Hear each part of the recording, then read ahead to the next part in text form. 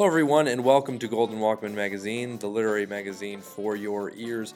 I am one of its editors, David Walker, bringing you issue 4.1b, the second issue in January, which is poetry. We're going to hear some poetry here.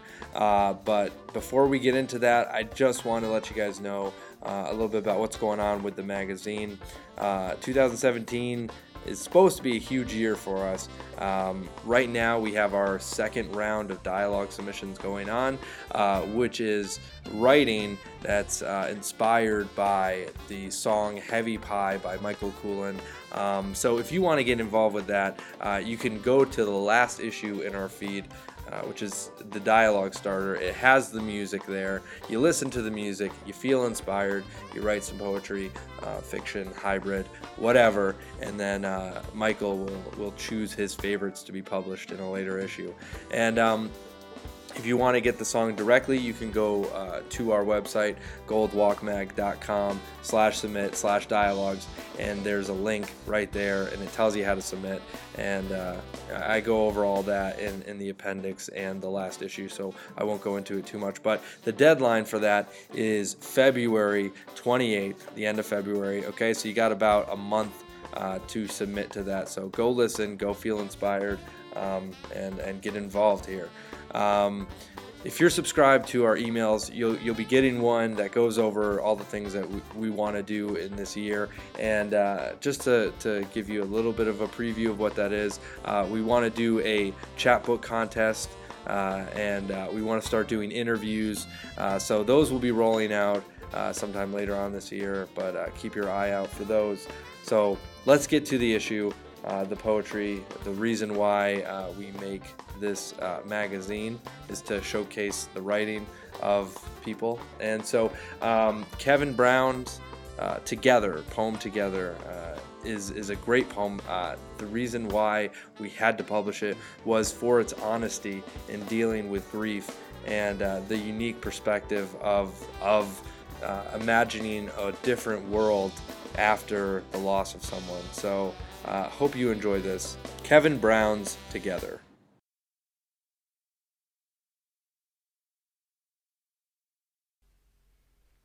Together by Kevin Brown. When my father was dying, everybody's father was dying, had died.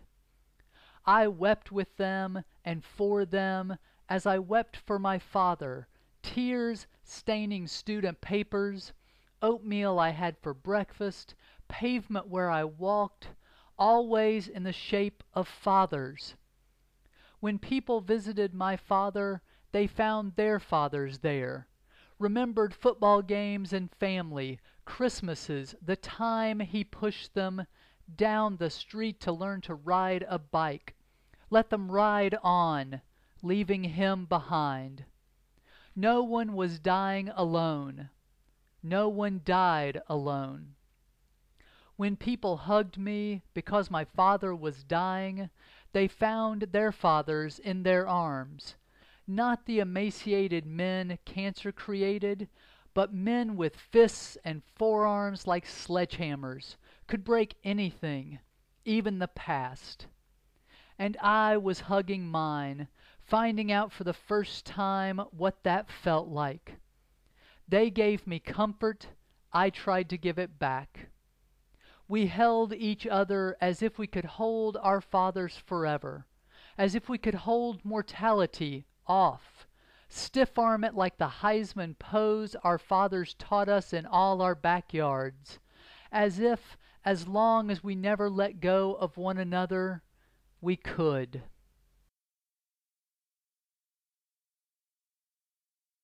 I wrote Together last spring when, in fact, my father was dying of cancer. I was working on a series of poems that had nothing to do with my family, and then his cancer became much more serious, and I found that I was unable to keep myself from writing about it. I ended up writing probably about 25 poems, all in some way having to do with my father. And this poem was a paired poem with another one called Alone, dealing with this idea that when you're going through such a thing, I found that you feel two completely opposite feelings. One is that nobody in the history of the world has ever felt this before, which became the poem Alone. And then this poem Together, which is about the idea that everybody will lose a father at some point, unless, of course, they die beforehand. And so what I tried to do is, in the poems individually, represent that tension that comes up. So in the poem Alone, the idea is that we're constantly alone with this feeling, but the poem was all one solid stanza with no stanza breaks and with longer lines. Together, to come up with this idea that we are all in this together, but yet we feel alone, I tried to make the poem much more fractured. There are very short stanzas, none of them are more than 4 lines, there are short lines, and so hopefully that tension comes through even if people only read or hear the poems individually.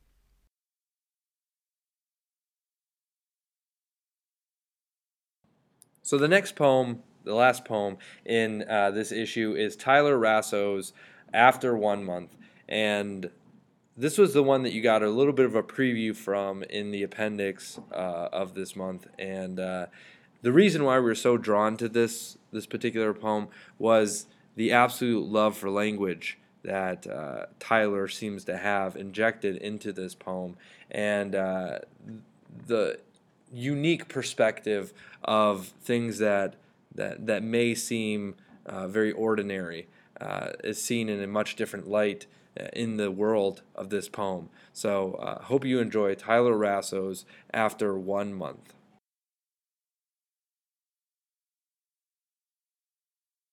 This is Tyler Rasso reading After 1 Month.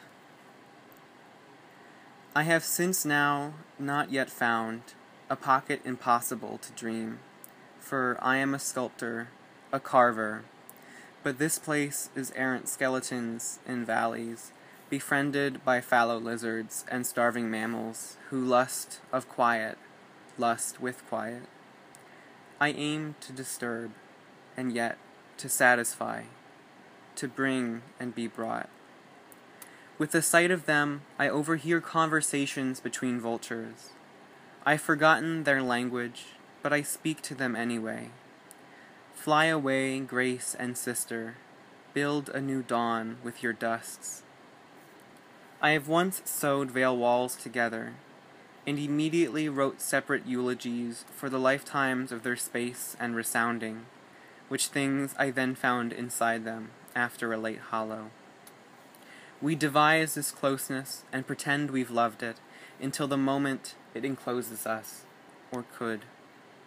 Outside my window, there is a wall the color of sun-baked brain matter, the color of backwash imagination, shades in rememory remembered first for the first time.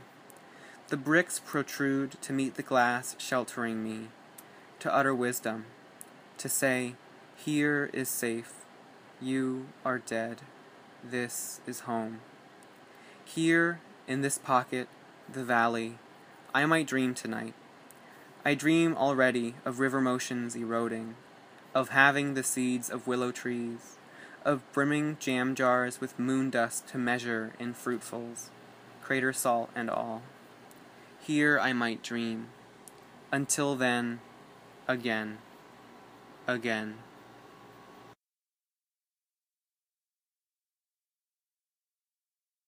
So, when this poem appeared, I had been reading John Kinsella's Jam Tree Gully, and had recently moved from one place to another. And I had been thinking a lot about place because of John Kinsella, as well as my new environment. And for some reason I couldn't sit down and write a poem about place that didn't feel as if it was trapped. And this one felt the least trapped, so it's the one I kind of kept around.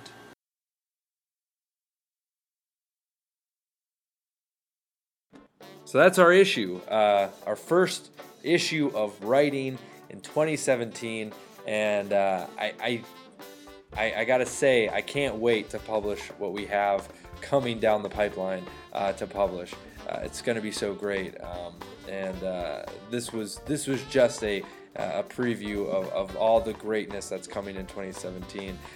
This sets it off right, and I can't wait for you to listen to what we have for the rest of 2017 as well. So you want to read about the contributors, go to the website, find out how to become a contributor. That's all at goldwalkmag.com. And submit to our dialogue submissions.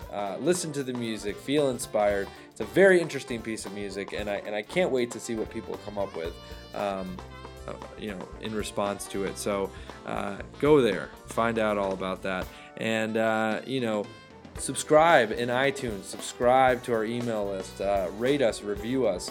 I want more people to know about this, so that way we can keep bringing you great stuff, and in years to come, we want this thing to keep on rolling. So yeah, go there, support us in whatever way you see. Email us, tell us how we're doing. I'm gonna be done here because this is just too much. All right, so enjoy. Hope you enjoyed the issue, and see you next time.